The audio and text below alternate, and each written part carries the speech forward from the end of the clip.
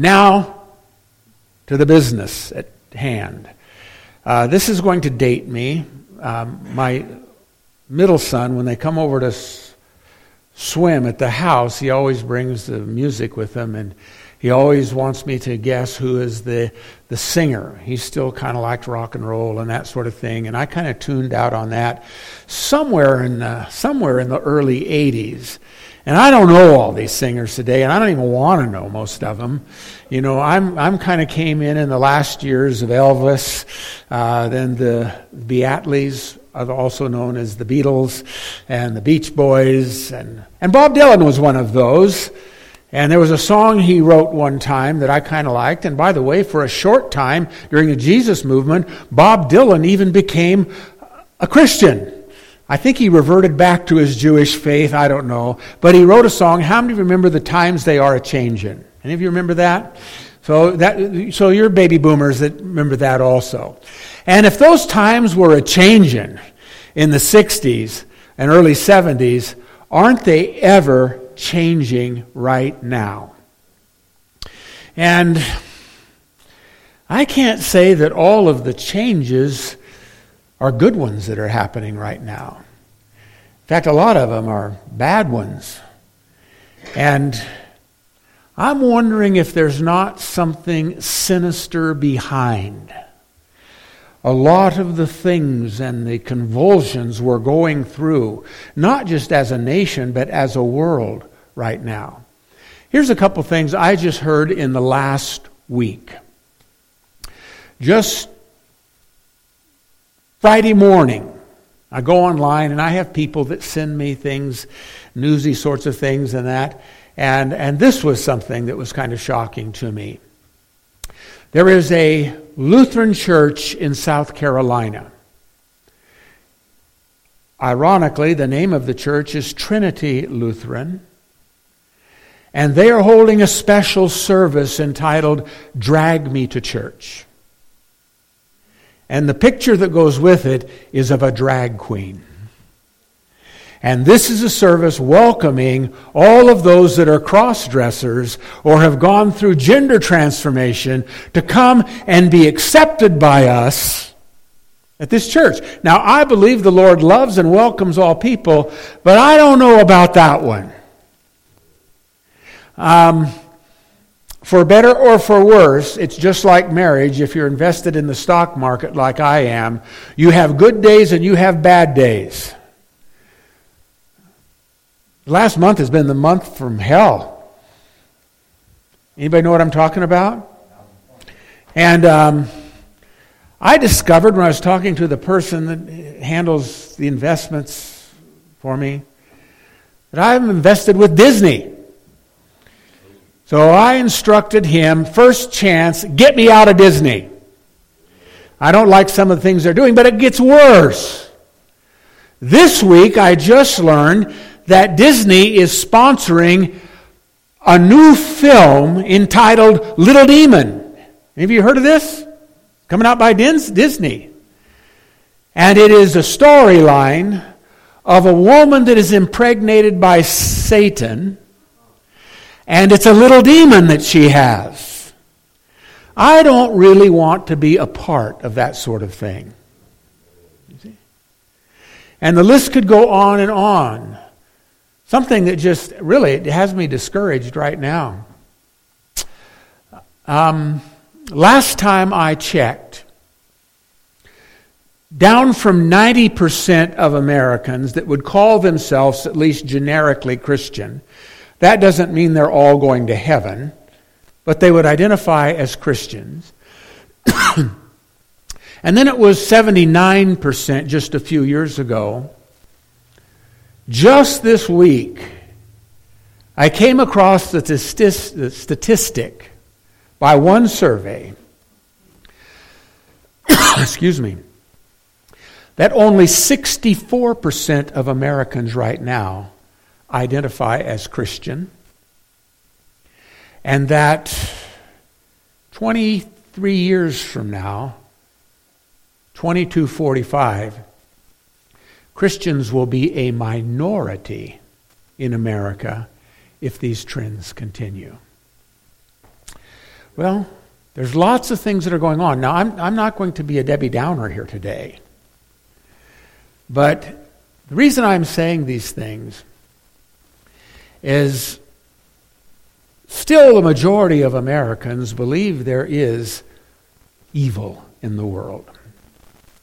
And most would say, you know the number of Americans that believe in Satan in some surveys outstrips or outnumbers those that say they believe in the Christian God. Go figure. But here's what I'm driving at today, is we need to beware of a counterintelligence that is at work in our world today. I think we see it globally. I think we see it personally in our lives. And the title of the message this morning is Beware of Counterintelligence. And the scripture that I'm using as the text comes out of 1 Peter. You can read it off the wall. Now, I'm going to... I didn't grab the bulletin. I don't know if you had a chance to print the sermon notes or not. Our printer's not working. Okay. So you might want to jot down some things. I just did it in case you'd want to use it. But anyway, there's some scriptures I'm going to mention today that are not on the wall, but they're going to relate to this theme. But let's just get started by looking at this. 1 Peter 5, verses 8 through 10. Be alert and of sober mind. Your enemy, the devil, prowls around like a roaring lion, looking for someone to devour. Resist him, standing firm in the faith, because you know that the family of believers throughout the world is undergoing the same kind of sufferings. Now, some of you saw the Star Wars movies. How many have been Star Wars people over the years? And you remember as the first movie started, it was long, long ago in a galaxy far, far away. Well, I'm kind of borrowing from that and modifying it a little bit. Long, long ago, in heaven, far, far away, something happened in heaven that changed the course of at least life on Earth. I don't know about on Paralandra or some other planet. From that time forward, there was a rebellion in heaven, in some way, shape, or form. Even heavenly beings, at least at a time, had the capacity to choose to be for or against God. Now, there's a couple scriptures here. This one comes out of Isaiah. How you have fallen from heaven, morning star, son of the dawn. And in the words of Jesus in Luke 10:18, I saw Satan fall like lightning from heaven. There are other passages of Scripture in Revelation 12:4, where the dragon, when he whips his tail, he brought a third of those beings down with him. That's where we get the saying that we've heard, that a third of heaven fell when Satan fell. And I won't take the time, but this is an interesting read. If you want to read in Ezekiel chapter 28, beginning with the 12th or 13th verse. Ezekiel is going back and forth talking about the king of Tyre, but then in the last half of that chapter, this king becomes a supernatural being, and he seems to be describing the most beautiful angel in heaven, Lucifer, that rebelled against God. And in some way, shape, or form, this is the origin of this counterintelligence, of this evil that has become resident in this good creation of God. When it happened, we don't know. Was it before the foundations of the world were laid? All kinds of theories on this. Some believe in what they call the gap theory of creation, when did all the dinosaurs live?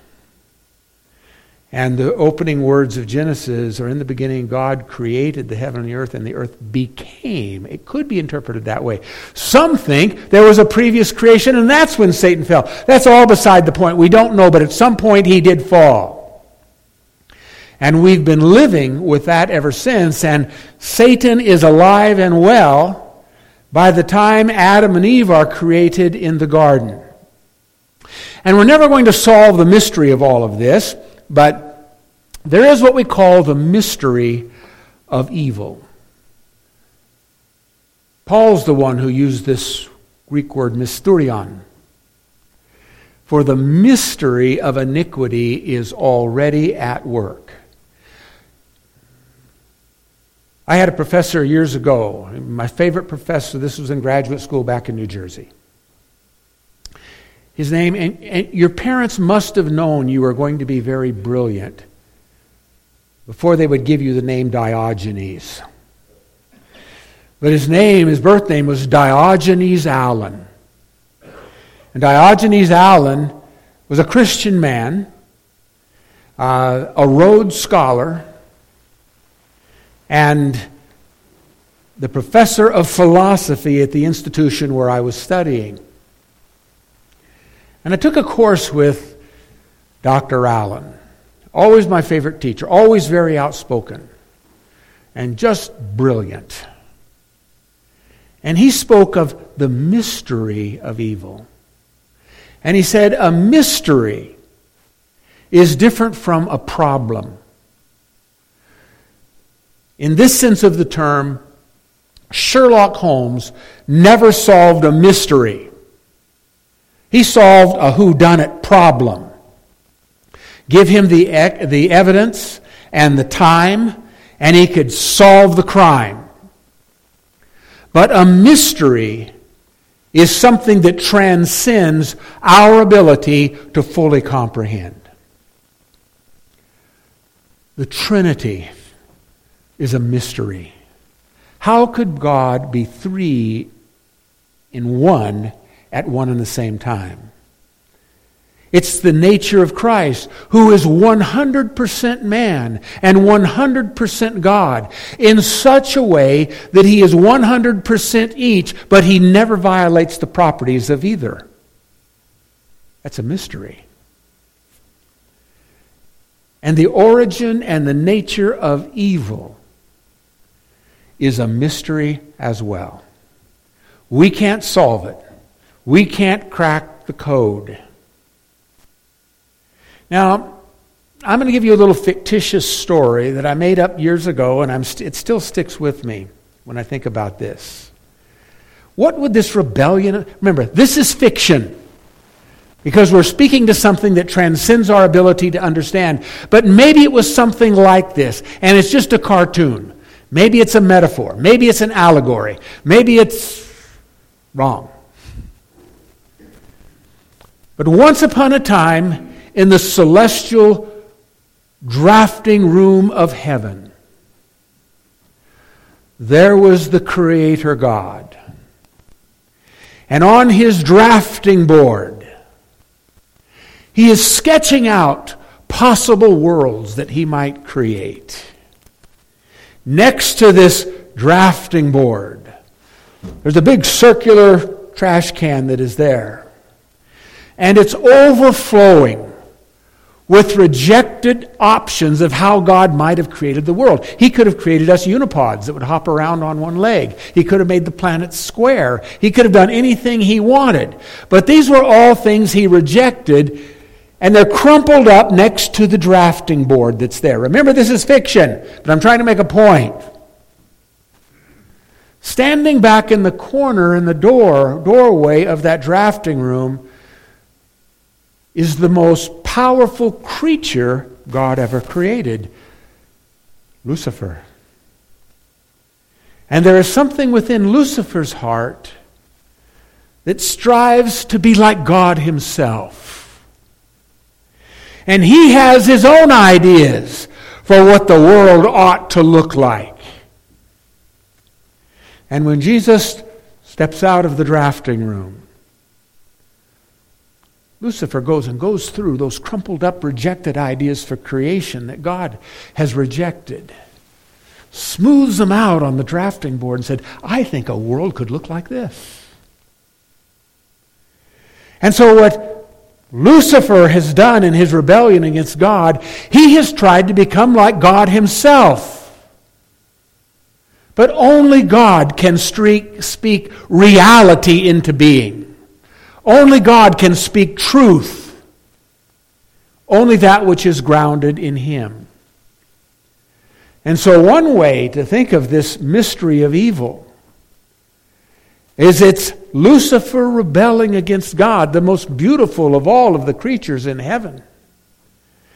Great glory and honor, but became restless with that and exercised that freedom of choice that he had to disqualify himself from heaven. Okay? Now, I'm certain it actually looked nothing like I just described. But I'm trying to give you some kind of way of understanding how it might have been. But there are certain things we can say about evil without solving the mystery. One is that it's real. There are even some great theologians.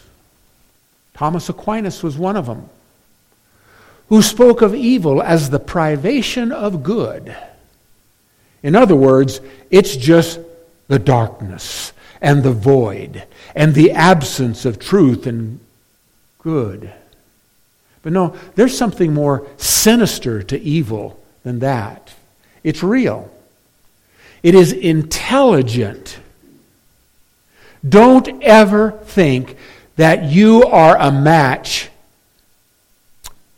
for his satanic unmajesty or the imps of hell in being able to match wits with them.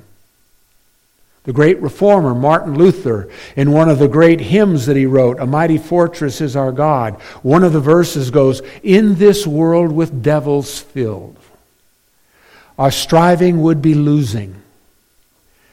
If not the right man, we're not the right man on our side, the man of God's own choosing."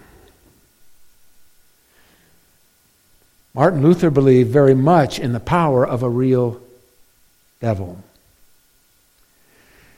There are multitudes of evil beings that are part of this unheavenly kingdom, this satanic kingdom. We know that Jesus drove demons out of the pig, and there were enough demons that went out of that took the whole herd of hogs and they ran off the cliff into the sea. There may be more evil spirits than there are people on earth. We don't know. We don't know how big and expansive heaven is. But here's the other thing.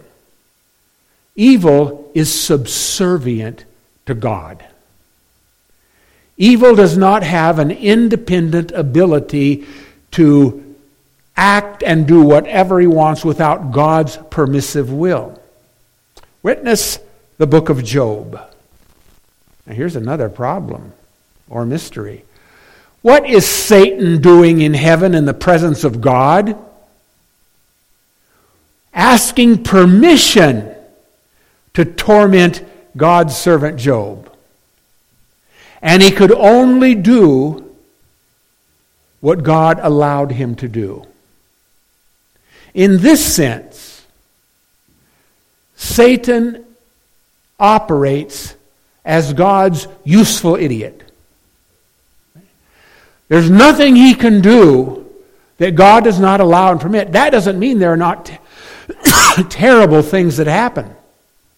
But his power is limited, both in scope and in time. Scripture tells us that the time is coming when evil will be no more. But right now, in the meantime, we're living in one of those episodes of human history where there is evil that seems to be rising up. It's in apocalyptic dimensions. This is, you've heard me say it before, this is maybe it is the Revelation generation. The stage is set, and there are things that are happening in our own country where faith and belief in God and core values have lost traction and are giving way to things that will never work but will crash and burn no matter what Satan says or what life he tries to breathe into them. So let's look now for just a moment at the objectives of this counterintelligence. Let me back. Can I back this up? We're going to see something here. There we go. This is a strange looking picture up here. I have it kind of watermarked, faded, so you can see what I'm going to impose on it here in just a second.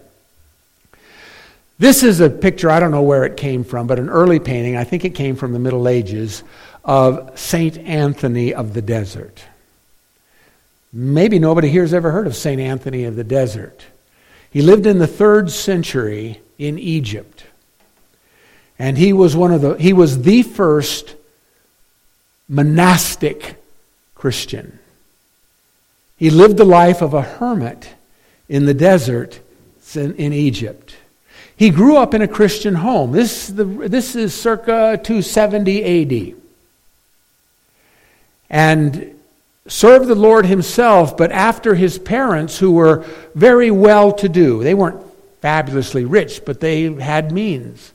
After they died, he took a vow of poverty and dispersed the family inheritance which had come to him, first of all to his family members that were surviving, and then to others who were in need, and he walked out of town penniless. And he lived the rest of his life as a hermit in the desert. But he had these notorious encounters with Satan in the desert. Athanasius, who was one of the early great theologians, Athanasius of Alexander. It was Athanasius who codified the statement of faith of the dual nature of Christ that came to be our Orthodox faith. And he wrote on the life of St. Anthony. And he tells the story, and it might have been the basis of this picture here. There were many times when people would come to a place, it might be an abandoned village, or it might be a cave, or it might be some other place. And as they approached, they could hear the beasts of hell screaming and growling and tormenting, and St. Anthony fighting them off. On one occasion, they left him for half dead, drug him out of the cave. Others that followed his life came and prayed over him. He revived and went back in the power of God, and all of the beasts of hell scattered, because he in his own way had had a kind of resurrection of the power of God. How much of this is grounded in history and how much in legend, you go figure. But it is something that is one of the stories that comes from the early church. After one of these encounters, Anthony asked the Lord, "Why do you let this happen to me?" And he said, "Because I have great plans to use you in eternity to come." Well, I hope none of us here have this kind of graphic encounters with Satan. I can tell you that as an MK, for those of you who don't know the Assemblies of God code language or acronyms, that are the initials of missionary's kid. And my father was a missionary in the Philippines, and if you want me to tell you some hair-raising stories, we saw some demon manifestations there that would curl your hair. I won't go there right now because I want lunch too. Okay? But there are demons in the world today. One of my favorite theologians, he was a French thinker. He was called a polymath. That is a man that is a genius in different ways. His name was Jacques Ellul. Fervent Christian. He died a few years ago. And he wrote a book entitled The New Demons. And in it he's talking about how this counterintelligence has taken root in our secularized society, in the mindset of the secular people in the world today, of greed and dishonesty and thirst for power. And these, he said, are new demons that are just as vivid as the demons that St. Anthony had to encounter. So what are the objectives of this counterintelligence? First thing I'll mention here is deception. In John chapter 8, verse 44, Jesus, who never had bad things to say about sinners, but he had plenty of harsh words for the Pharisees. You know what I'm talking about? And talking to the Pharisees, he said they were like their father, who is the father of lies, Satan, who when he lies, these are words of Jesus, he speaks his native language.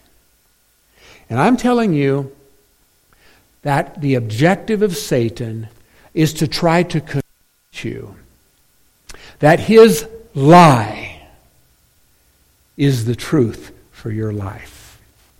Remember Satan in the celestial drafting room having another reality that is really not a reality at all. Remember in the Garden of Eden, here's another passage of Scripture you might want to write down and read on your own, the story of the fall. The serpent. Did God really say to you that you cannot eat of any of the fruit of the tree in the garden? Did God really say? Isn't that what God does to us? Every one of us here, we've coddled some sin in our life. And isn't that what the tempter does to us? Tries to deceive us into believing that it's true. So, deception is number one. Number two is your personal destruction. Satan and this mystery of evil, it is very real, very personal, very intentional, wants to ruin your eternity. I think the last time I was here, or one of the times I talked about one of the theories of the early church fathers, is the reason why Satan hates us so much is that we are destined to replace that fallen third of angels in heaven. Whether that's true or not, I don't know, but it's an interesting theory to think about, at least. But he wants your personal destruction. He does not want the plan and purpose that God has for you in your life to ever be realized. And sometimes, even with God's people, he partially accomplishes that. I'm thinking of the story of King David. The greatest calling on King David's life, the greatest ambition that he had in life, was to build the temple of God in Jerusalem. But he could never do it, could he? Why? Because God said, you have blood on your hands. And it was David who had seduced the wife of Uriah and had him put in the front of the battle line so he would die and he could take Bathsheba as his wife. They lost their first son that was born of that illicit relationship. And David, while he was honored and blessed and God used him in great ways, there was something that was part of the mission for his life that was never accomplished because he had been deceived by the enemy. Now, I'm one. Maybe you are too. You know something in your life that has cost you. And God has blessed, He has forgiven, He's moved on, and there's great joy in your life. But something that could have been never will be because of the deception and the destructive efforts of Satan within your life. That's what Satan is trying to do personally in the lives of every one of us sitting in this room. It goes beyond that. Satan is wanting to eliminate, displace, replace godly values, a godly moral compass, a godly code for living, with his own alternate unplan for your life. This is what I think is happening on a national level in our country right now. How stupid are these so-called geniuses that are living legends only in their own minds when they try to reinvent human nature and redefine what a man and a woman is. I saw it this week. Friday morning, my wife and I went in just for our wellness check at the doctor's office where we are. It's a clinic there for old folks like us and seniors medical care. And they wanted to update the information. And when it came to gender, there were 5 options: male, female, transgender,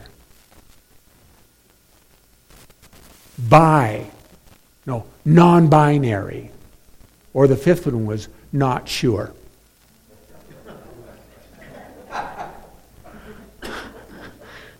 I was looking at my wife, and she was kind of baffled by it, and she had checked mistakenly. I think she checked the not sure box. And I said, Cherie. She said, well, I don't know what they're asking. I said, well, that's not what they mean by not sure there. And the couple that was sitting behind us started laughing because they heard what was going on. But I mean, this is the kind of stuff that we're inundated with. And how's this working out for us now? As we are moving further and further as a nation from those moorings, how is that working out for us? You know, there's something satanic behind all of this. I remember when the pandemic first broke out, I was sitting in my office in Eugene, Oregon, where I was the teaching pastor for a time, and the lead pastor came in and we were talking about the pandemic. And I said to Pastor Van, I said, I don't know what to make of this, but there's something dark behind all of this. That was over 2 years ago now. And I think I had a word from the Lord. I'm more convinced of that than ever. There's something dark that is happening, and it's hell-bent on our destruction. Now, I'm a good historian. I've got an earned PhD in that, so I know what I'm talking about here. This history they're trying to rewrite is bad history. It breaks all the rules of how good history is written. All of them. But you have, in the words of Paul, those who are professing to be wise became fools. Because as they are under the spell of his satanic unmajesty, they try to breathe life into the lies. And this is the world that we're called to live in right now. Let's look at the strategic deception of this counterintelligence for just a moment. He is a wolf in sheep's clothing. 2 passages of Scripture. I want you to read them on your own time. I'm just going to highlight them here right now. Interesting parallel between the temptation of the first Adam and Eve in Genesis chapter 3 and the last Adam, who was Jesus, in Matthew chapter 4. And we can learn something. I will tell you, when I trace how temptation works in my life, it's very similar to how it happened in the garden, how it happened to Jesus. When after 40 days of fasting in the wilderness, Satan came to him.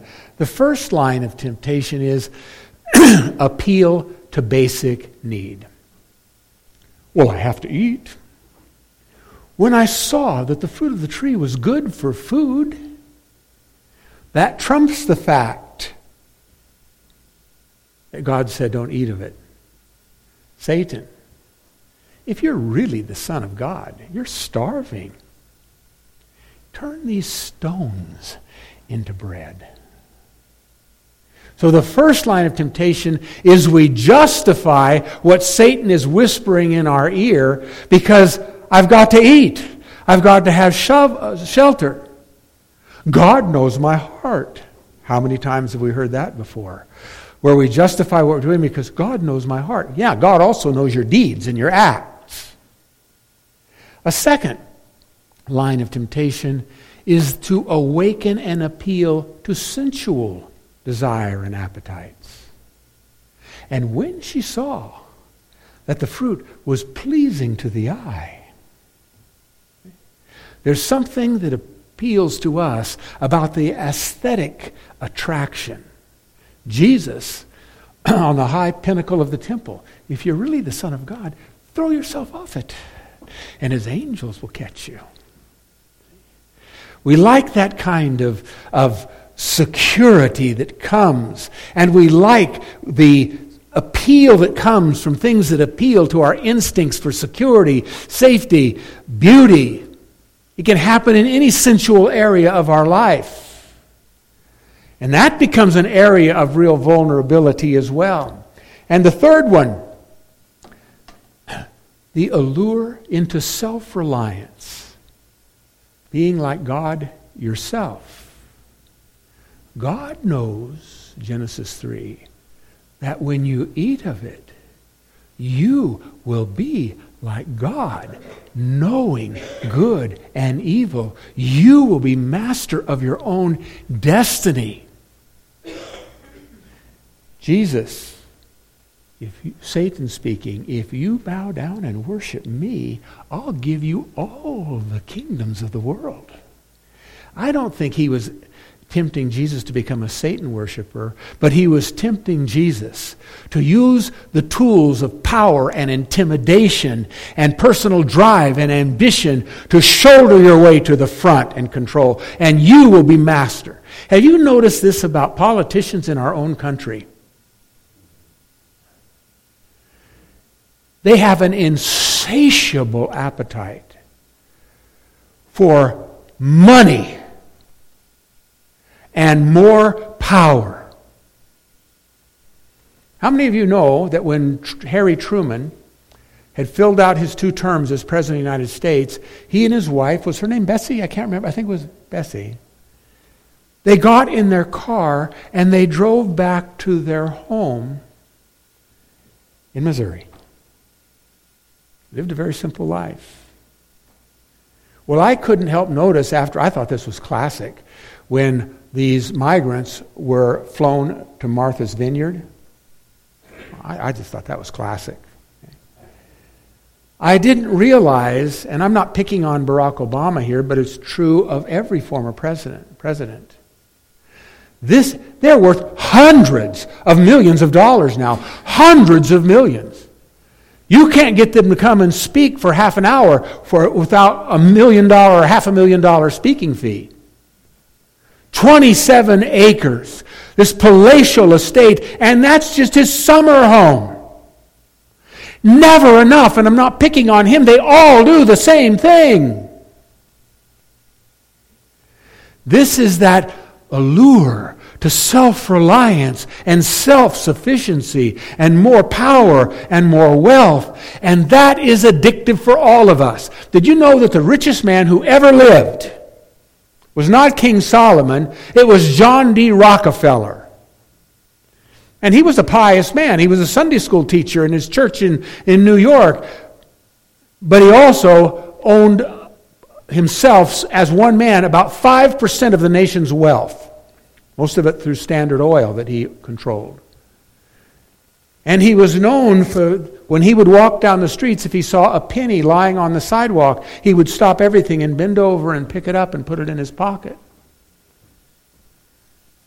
And he was asked one time, Mr. Rockefeller, how much money do you really need? He said, just a little bit more. Are we any different? That's something that's a part of our human nature, isn't it? And this is the strategic strategic deception of Satan and how he will work in your life and my life. So why does God allow all this stuff? This is an age-old question. It might well be that the first book that was ever put to parchment in the Old Testament was the book of Job. That might be the oldest written book in the Old Testament. And the question that is being asked in that question, Job is asking, we don't even know where the land of Uz was. He lived in the land of Uz. Is why do bad things happen to good people? It's never been solved. And Job never got an answer for it. Finally, at the end of the book of Job, the voice out of the whirlwind says, where do I store the snow? How do I make it rain? And he goes on and on with these questions, and it's God saying, Job, if you don't know the answer to some of these easy questions, how do you think you can handle the deep mysteries of why I do what I do? We live with that unresolved. And you know people, and you've maybe battled it yourself on this. Well, when I was talking to somebody not long ago about it, and they were saying, I just can't believe in a God who allows this to happen. I said, well, what else are you going to believe in? Is the alternative any better? No, it's not. So why does God allow it? Two quick things here. One, freedom. It's the risk of God. When God created the world into existence, he wanted to see something that reminded him of himself. The one thing, and this might be at least part of the image of God in us, the one thing God posited within Adam and Eve was freedom to choose. A tree can't uproot itself and say, I think I want to go live in this yard now. They just have to stay there and be a tree. We are the only creature in God's creation that has this freedom. Now, freedom, by the way, before I move on here, and I'm going to wrap this up quickly, I always get under the anointing and just blame the Holy Spirit because, anyway. Freedom is not just freedom of choice. Freedom involves three components. One, it involves knowledge of what is the right thing to do. It involves empowerment, being able to do it. I've talked to people, you have too, and said, I can quit smoking anytime I want. I've already quit 40 times. They're not free, are they? And then there is choice. And God creating us as free creatures was the risk of God. Because he knew there would be some, and of course God knows all things, that in freedom would choose to be for God, even though they didn't have to be. Just as God in his freedom chose to be for us, even though he doesn't have to be. I don't mean to make you feel insecure or in a delicate position, but God doesn't need you. He could wipe you out and make another one that looks just like you. Okay? But he has chosen in his freedom to be for us. And then, next thing here, soul making.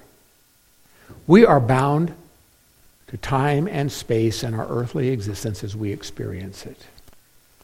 But I'm telling you, just like St. Anthony that I spoke of earlier, why, God, did you let this happen to me? Because I have great plans for you in eternity future. And the things that we stand against and up for, it's part of what's I've called here the soul-making process. When we get to heaven, we're going to be tried and tested and prepared for the higher and eternal purposes God has for us. You may never get an answer. I have learned, this is just me speaking, and I've had a few things I've had to deal with that I don't ask God why. I just trust him because. Now, sometimes I will understand the why, but that really is immaterial. Now, quickly, we're going to return back to those first verses that I opened with. Well, I'm just going to skip past this one because I'm getting too long-winded here. Back to the verses we started with. Be alert. Oops, here we go. Heads up. We live our lives heads up, aware that there is counterintelligence that is hell-bent on our destruction. Secondly, identify the enemy. It's not all about meds. It's not all about your family of origin. It's not all about victimology. It is about Satan, a real enemy that is working in the midst of all of the things that are affecting your life and trying to work for your ruin. We are engaged in spiritual warfare. And we've got to use spiritual tools against that. You are not alone. One of Satan's greatest ploys is to say, nobody else is going through what you're going through. It's happening everywhere. This misery has company. And there are those all around us, and that's happening in our world now. This whole thing that we're battling in terms of this battle for the minds of a nation and for the direction of our country is something that millions of us are a part of. Now, I went very quickly, see if this is going to let me back up here again. I just want to... The armor of God. On your own, I want you to read Ephesians 6, verses 1 through 10. But let's just go down this armor. It's the helmet of salvation. That's what protects you. It's the breastplate of righteousness. Righteousness simply means right living, doing the right thing. It's the belt of truth. We don't live by lies, but we stand on the truth that is in God's Word. It's the shield of faith that we bring up because Satan is firing fiery darts at you. Those old shields were made out of wood, and the fiery arrows that came in, that flame would be quenched when it stuck into the wood of the soft wood of that shield. And there is the sword of the Spirit, which is the Word of God. What did Jesus say in his temptation? Get thee behind me, Satan, for what? For it is written. And your feet, which don't show here, are to be shod with readiness. We're nimble and moving. We're not a stationary target. And I just want to leave this thought with you. Don't underestimate the power of the enemy of your soul. He's real. And he is determined to destroy you. And he does not like our nation that has stood for great good, and he is wanting to destroy that. Don't be discouraged. Okay. I'm telling you, lies never endure, but I'm also telling you they can do great damage and harm between the time in which they manifest themselves and the Lord intervenes. Don't let Satan win victories in your life. Let's stand together. Yeah, and I had some other stuff I was going to say, but I got to shut up, so I'm going to. Let's just close our eyes for a moment. And I really don't want anybody looking around. I'm going to speak, but not you. But maybe there's some area in your life where you're coming under enemy fire. And through the message, maybe it was something in the song, but the scriptures we've looked at today, you just want to launch a counterattack against Satan. And you want to ask for the Lord's help in overcoming those things that are coming against you. If you're here, I just like you to slip your hand long enough for me to see, and you can put it right back down. I see one. Are there any others? I see another. Are there others? Yes, I see another. I see another. I see another. You know, the Holy Spirit's speaking. I'm going to ask you to repeat after me, and I'm going to modify the Lord's Prayer. And I want you to make that your prayer. And then we'll be dismissed. If you would like to talk to me after the service, I'm here. If you'd like for me to pray with you, I'm here. But this is one of those moments where the Lord is speaking into hearts and lives. And the Lord wants you to leave here changed and victorious in this. So repeat after me. I'm going to slightly modify the Lord's Prayer. I'm not even sure exactly where I'm going on this, but we're going to do it. Repeat after me. My Father, who art in heaven, hallowed be thy name. Thy kingdom come, thy will be done in my life, just as it is in heaven. Forgive me my trespasses, as I forgive those who trespass against me. Lead me not in temptation, but give me the strength to stand against the temptations of Satan. Deliver me from the evil one.